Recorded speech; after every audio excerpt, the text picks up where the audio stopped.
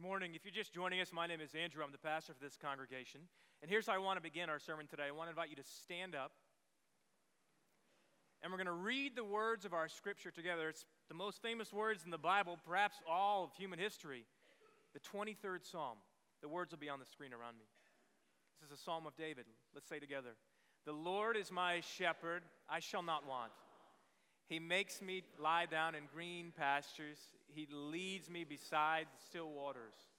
He restores my soul. He leads me in the paths of righteousness for his name's sake. Even though I walk through the valley of the shadow of death, I will fear no evil, for you are with me. Your rod and your staff, they comfort me. You prepare a table before me in the presence of my enemies. You anoint my head with oil, my cup overflows. Surely goodness and mercy shall follow me all the days of my life, and I shall dwell in the house of the Lord forever. May God add his richest blessings to the hearing of the word today. Let's pray. Lord, this morning take my words and speak through them. Take our thoughts, Lord, and think through them. And then as a result, take our hearts. Let them rest securely in you and light them up with love for you and for your world. This is what we pray in the name of the Father, Son, and Holy Spirit. Amen. You can be seated.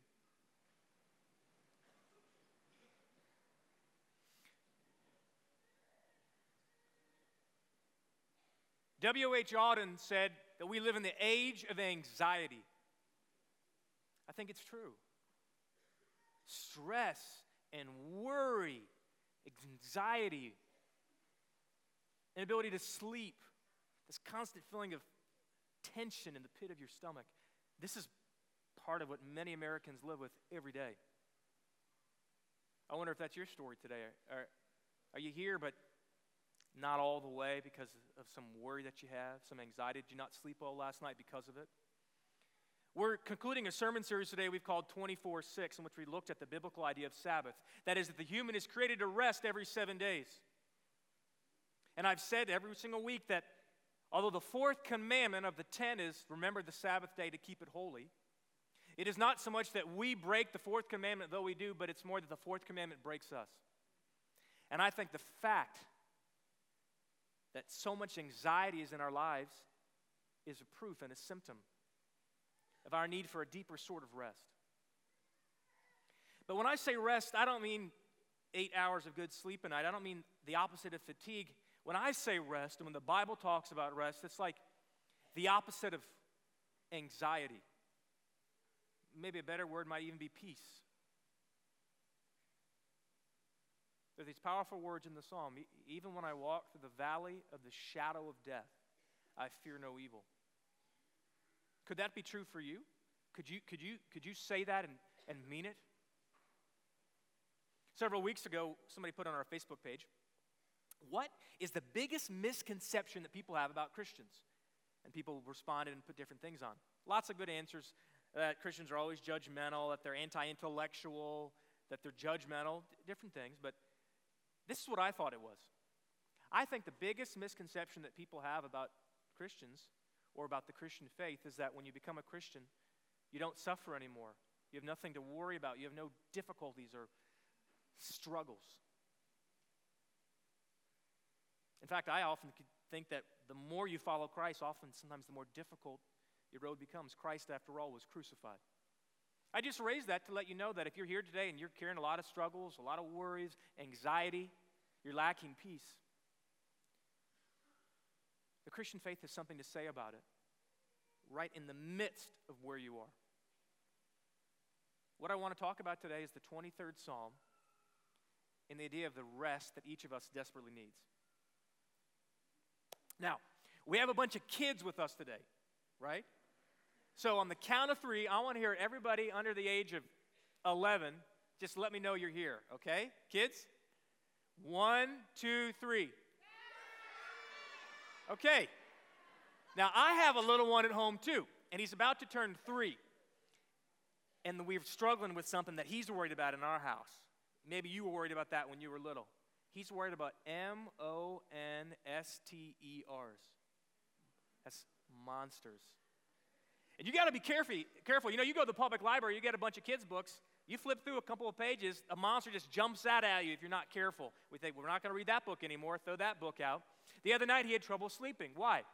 Because he has these dark curtains that cover his windows, and in the middle of the night, it was moving and acting weird, and he thought that maybe it was an M-O-N-S-T-E-R. We don't even like to say the word in our house. Now, he's a little guy, but he comes by his fear honestly. And this may sound surprising, but I was not always kind of like the 190-pound man of danger that you see before you today. Yeah. Even a few short years ago, before I married my first wife, my current wife, I had times when I was scared of stuff. And I don't know if this is true about you, but this is true about me. In the middle of the night, my brain goes crazy. And stuff that shouldn't bother me or worry me or scare me does. It keeps me up. And stuff that in the daylight I'd laugh away at night keeps me all tense. So a couple of years ago, I was living in Virginia, and I had a friend of mine who was a pastor of a small country church, and somebody had donated adjacent property to the church, and there was an old house on it. And the house was being used by the church as like a retreat center. It was off in the woods, and I had just going through a lot of stuff, and I decided like my own personal silent retreat with God, just me in that house, 12 hours, 24 hours, just to be still, read the scriptures, and just rest. Well, as I mentioned, it was off in the woods, and I arose in the evening. And it was a big old house, and I live in old house now, and so I know about old houses. But there's something about being in a big old house by yourself in the woods, adjacent to church property in a cemetery, that just creeps you out. I've seen the movies, okay? So as soon as I get in the house and go up to my bedroom, I start hearing things. Now, you need to know that the house was a big old house, and there's a long center hallway at the top, and all these bedrooms off of it, and each of the bedrooms was connected to each of the other rooms sideways. So you could go from one room to the other and not even use the hallway. So I'm there at this lonely house in the middle of the woods. I've seen the movies by myself at night, and I start to hear the creak and the movement. And you tell yourself, well, there's nothing there. And then you start saying, well, if somebody is there, they should know that I'm here. Who is it? Who's there? And I didn't have any weapons on me other than the Bible. And I knew that if it was vampires, I was good. If it was zombies, I was in really bad shape. And I found myself, tell me if you've ever been there. I found myself unable to sleep. Whenever I would just sort of doze off, I'd hear another movement and think, that's it. The morning comes, I get up, go out in the hallway, there's nothing there, of course. Which I knew all the time intellectually, but somehow in the middle of the night, in the darkness, I had trouble. And I left exhausted. And even today, when I think about that place, I don't have a good feeling in my stomach. It was just not a good experience. But here's the point. This is true if you're 3 years old or if you're 33 years old. Rest requires trust. If you don't remember anything else today, this is what you need to remember. Rest requires trust. I'd gone away to this house for a type of Sabbath, for a type of retreat, renewal, restoration. But I couldn't trust that some bad guys were out to get me at this lonely house back in the woods, and I couldn't, therefore, rest. If you today are having trouble resting, and by that I mean not just sleeping, I mean having a sense of peace, somewhere else there's trust missing. This is true. We have a lot of people here today. Not everybody's a Christian or a believer or believes the same things. This is true. This is a human nature thing. This is not just a Christian thing. Rest requires trust. Let's say you're in a marriage, and the marriage is just difficult right now. It's not going well. And you don't really trust your spouse. You have a hard time resting, having peace, having a sense of calm because you're lacking trust in this area. Or let's say you work for somebody or you're in an industry that's just really cutthroat and your boss is always breathing down your neck, or you're worried your competitors are doing unethical things, and work just gives you a sense of anxiety and tension. It's because somewhere you don't trust. You don't trust that your other colleagues have your back, that your boss is going to stick up for you when you get called for doing what's right. You don't trust that other people are going to play by the rules. A lack of trust produces a lack of rest. That is a lack of peace, of security, of calmness. In fact, where a lot of us find this isn't related to our jobs. Because a lot of us, we get who we are, our identity, our self-worth from what we do. And therefore, when what we do is threatened, we have a hard time having rest over here. In fact, I guarantee you there's people here today, and that's exactly your story. There's a lack of trust somewhere in your profession, and therefore there's a lack of rest in your life. And in the midst of that, we have Psalm 23. The Lord is my shepherd, I shall not want. He makes me lie down in green pastures. He leads me beside the still waters. He restores my soul. I want to talk today about the kind of trust that Christ came to bring, that each of us can receive and have rest because of it. Now, this is a psalm that people all over the world know. This is the first psalm I ever memorized. In fact, you were given a card when you came in, like a little business card, index card with the Psalm 23 on it. I'd encourage you to take it home, put it in your wallet, memorize it. I memorized it when I was a little kid, and it's been with me my whole life, and it's such a sense of security and comfort. And there's a reason it's so famous, but I have heard this psalm thousands of times and read it over hundreds of times, and it wasn't until recently that I saw something very interesting. Now, this psalm is filled with great images that writers and musicians like to use. It's all over our culture. In 1995, there was a hit rap song by Coolio called Gangster's Paradise, in which he quotes, "When I walk through the valley of the shadow of death." He says, "I look at my life and I see what's next." These are powerful images. But it wasn't until recently that I wondered about the connection between the green pastures, the still waters, and the valley of the shadow of death. Sometimes things can become so familiar we miss what's obvious, and I think I had missed something fundamental to this psalm. That the green pastures, the still waters, and the valley of the shadow of death are all connected. Now, we've been talking about 24/6, the idea that the human is not meant to live and go, but needs a sense of calmness and rest. And I've said, and this is true, this is a countercultural teaching. This is about as countercultural as you can get, because we live in a 24/7 culture. Now, it doesn't work well for us. Our marriages suffer, our health suffers, we have increased anxiety. Families suffer because of it, but boy, we're going to be available and work 24/7. But it wasn't until recently that I realized there may be a connection between the rest that God wants to give us on a weekly basis and a deeper sense of rest and peace that we need. The Lord is my shepherd is what the psalmist says. Not to state the obvious, but he's saying God is like a shepherd and we are like sheep. And the shepherd's job is to care for the sheep. And if you know anything about the Middle East, and this was true in the ancient times as well as today, you know that it's a pretty arid climate. And one of the jobs as a shepherd is to take his flock from one place of sustenance to the other, to move from one green pasture to another. And the psalmist says that's what God is like to his people. He leads us from one place of rest and peace to another. Several years ago, before I came here, I was working at a Spanish language church. But I don't speak Spanish, so figure that out. In some ways it was difficult, but there was one thing I learned really well. On one of the walls of the rundown apartment complex in which our church met just north of Love Field was the first verse of Psalm 23 printed in Spanish. El Señor es mi pastor. The Lord is my shepherd. Pastor and shepherd are related words, like we get the word pasture. So I am, in a sense, called to be a shepherd of people. People ask me what I do all the time. And it's kind of hard to describe what I do. This afternoon, I'm getting on a plane and traveling somewhere for a couple of days by myself, and I'll sit next to somebody on the plane, and they'll be reading 50 Shades of Grey.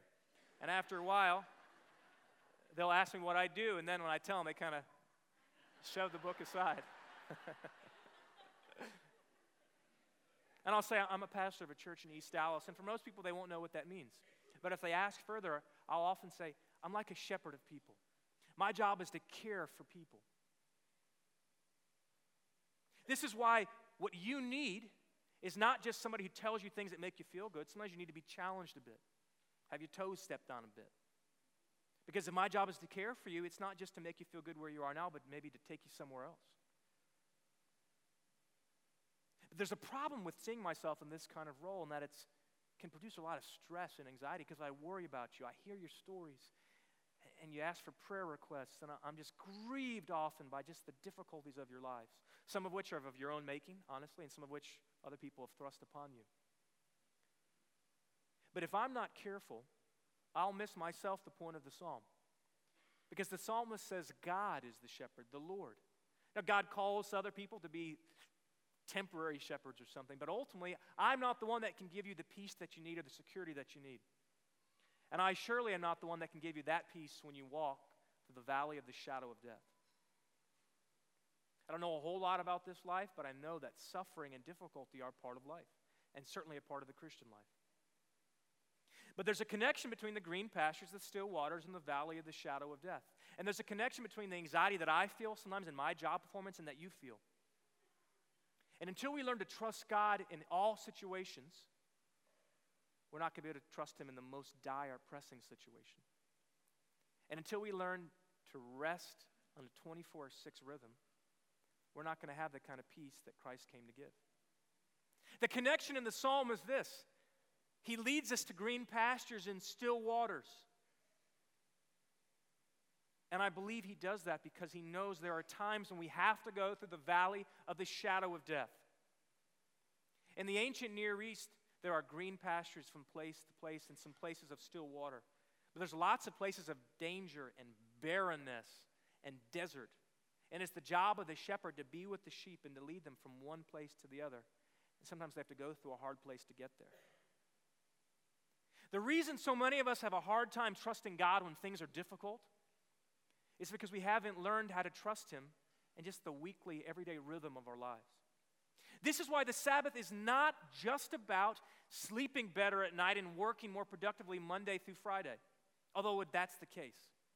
This is why 24/6 is not just about what's good for your health, although that's true. 24/6 is God's way of teaching us that He's with us in the green pastures and the still waters because He knows there are times in all of our lives when the shadow of death comes upon us.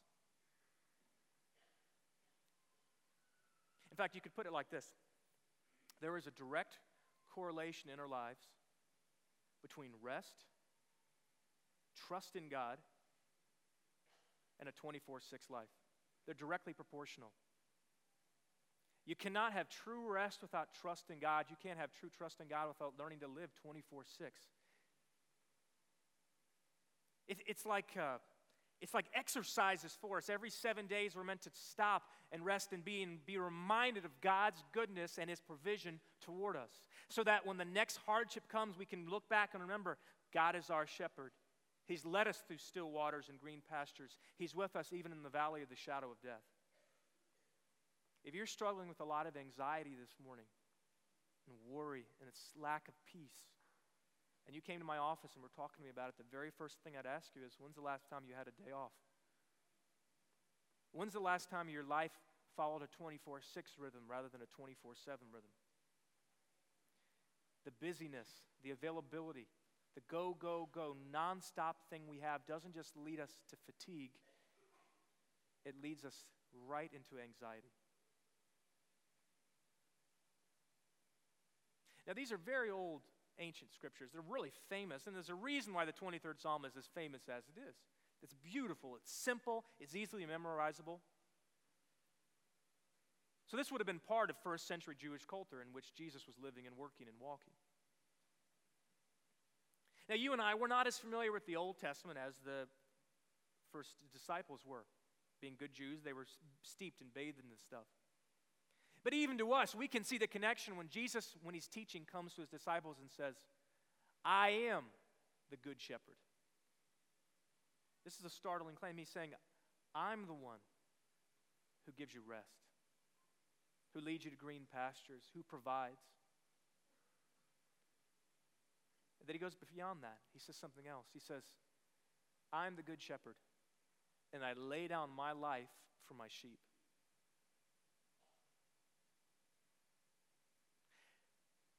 One aspect of this life that is inescapable is difficulty, in suffering, in hard times. To use the words of the psalm, the valley of the shadow of death at some point will be something that each of us has to walk through.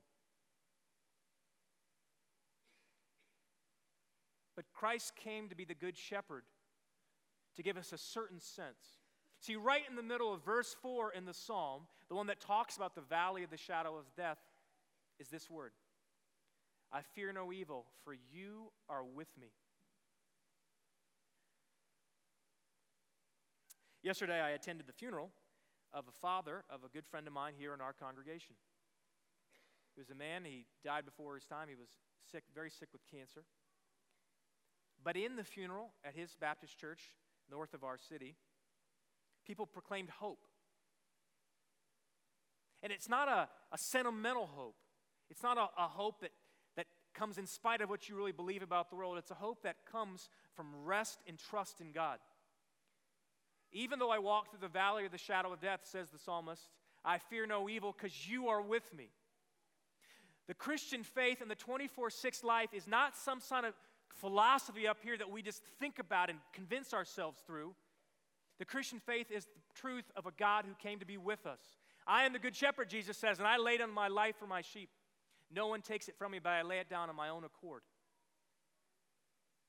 The psalmist couldn't have known what the Christians know, and that God is truly with his people, even to the point of suffering. In fact, you could put it like this: we have the sort of shepherd that leaves voluntarily the green pastures and the still waters and goes himself alone, humiliated, right into the valley of the shadow of death for our sakes. And the truth of the gospel is that same one who was killed was raised again in the power of the Holy Spirit, which proves all his claims and all the things he previously said. Which is why it's impossible to have true rest without trusting God, but why trusting God produces that kind of rest and peace in us. 24/6 is not just about keeping a calendar and marking off a day of the week every week as a day of rest and recreation and relaxation and enjoyment in God's blessings. 24/6 is a way to remind us of who our God is in his very nature and to give us the strength we need to make it through the valley of the shadow of death. This is why there's so much at stake. This is why I've been so fired up about this sermon series. Because I feel called to be, for a short time, your pastor or like a shepherd. And I know that there's times in each of us are going to have to go through death's dark shadow.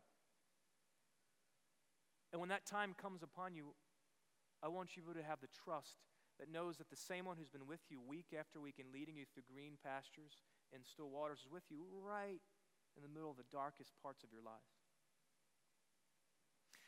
I read a really moving story this week about a young woman who had gone to India on a mission with a mission organization to South India, where they participated in freeing young women from a particularly ugly form of slavery. And you guys know what I'm talking about. And these girls, who had been in the vilest situations imaginable, their favorite verse in Psalm was Psalm 23. Because they knew that the same God who can give green pastures and still waters was with them in the dark place, and he restores their souls. This is just what I want for you. This is just our challenge. This is how we're going to end today. I want you to adopt a 24/6 lifestyle, not because it's better for your marriage, which it is, not because it's better for your kids, which it is. I want you to adopt that kind of lifestyle because I want you to have that kind of trust in God. I want you to have that kind of peace in your lives. There is no rest without trust. Rest requires trust. When we begin to live 24/6, what begins to happen is we begin to say the psalm in our own words. God, you're so good to me. You bless me so much. You give me green pastures and still waters.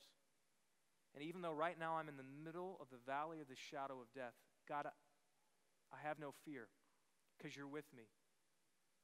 Your rod and staff, they comfort me. The psalmist goes on, he says, you prepare a table before me in the presence of my enemies. You anoint my head with oil, my cup overflows. Even in the midst of the ugliest places in my life, Lord, you're a God who loves me, who gives of himself for me. And then the psalmist closes like this. He says, surely goodness and mercy shall follow me all the days of my life. And that's a beautiful translation, but it's not entirely accurate. See, the Hebrew word for follow there is the word for pursue, almost like persecute, like bad guys on your tail. And the psalmist says that's what God's goodness is like for us. It's a pursuit of us. It's no matter what, I'm going to do it. Even if it requires the cross, I'm coming after you with blessings and goodness all the days of your life. And the truth is, many of us have never paused long enough to let him catch up to us. Just to be still and know is the first step for the goodness and mercy to reach us. I'd like to challenge you as we close our series to take the words of that psalm, to memorize them, to work through them, to do whatever it takes to begin to live 24/6, to pause long enough for the blessings of God to catch up for you, and to take the goodness of God with you even in the midst of the dark places of your lives. In the name of the Father, Son, and Holy Spirit, may God make it so. Amen. This is the time in our service when we receive our offering. Just to say a quick word. Exactly a year ago, on the first Sunday in May, we concluded our campaign to raise money for our building. We've received already half of the funds we need. We're way ahead of schedule. We had a 3-year timetable for it.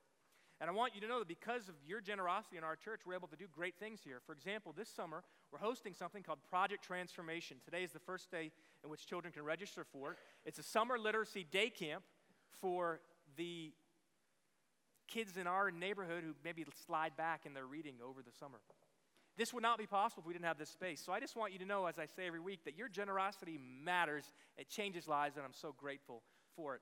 If you're here as a guest today, we don't want you to feel obligated to give, but this is your church. Just be encouraged by the great things God is doing through our generosity.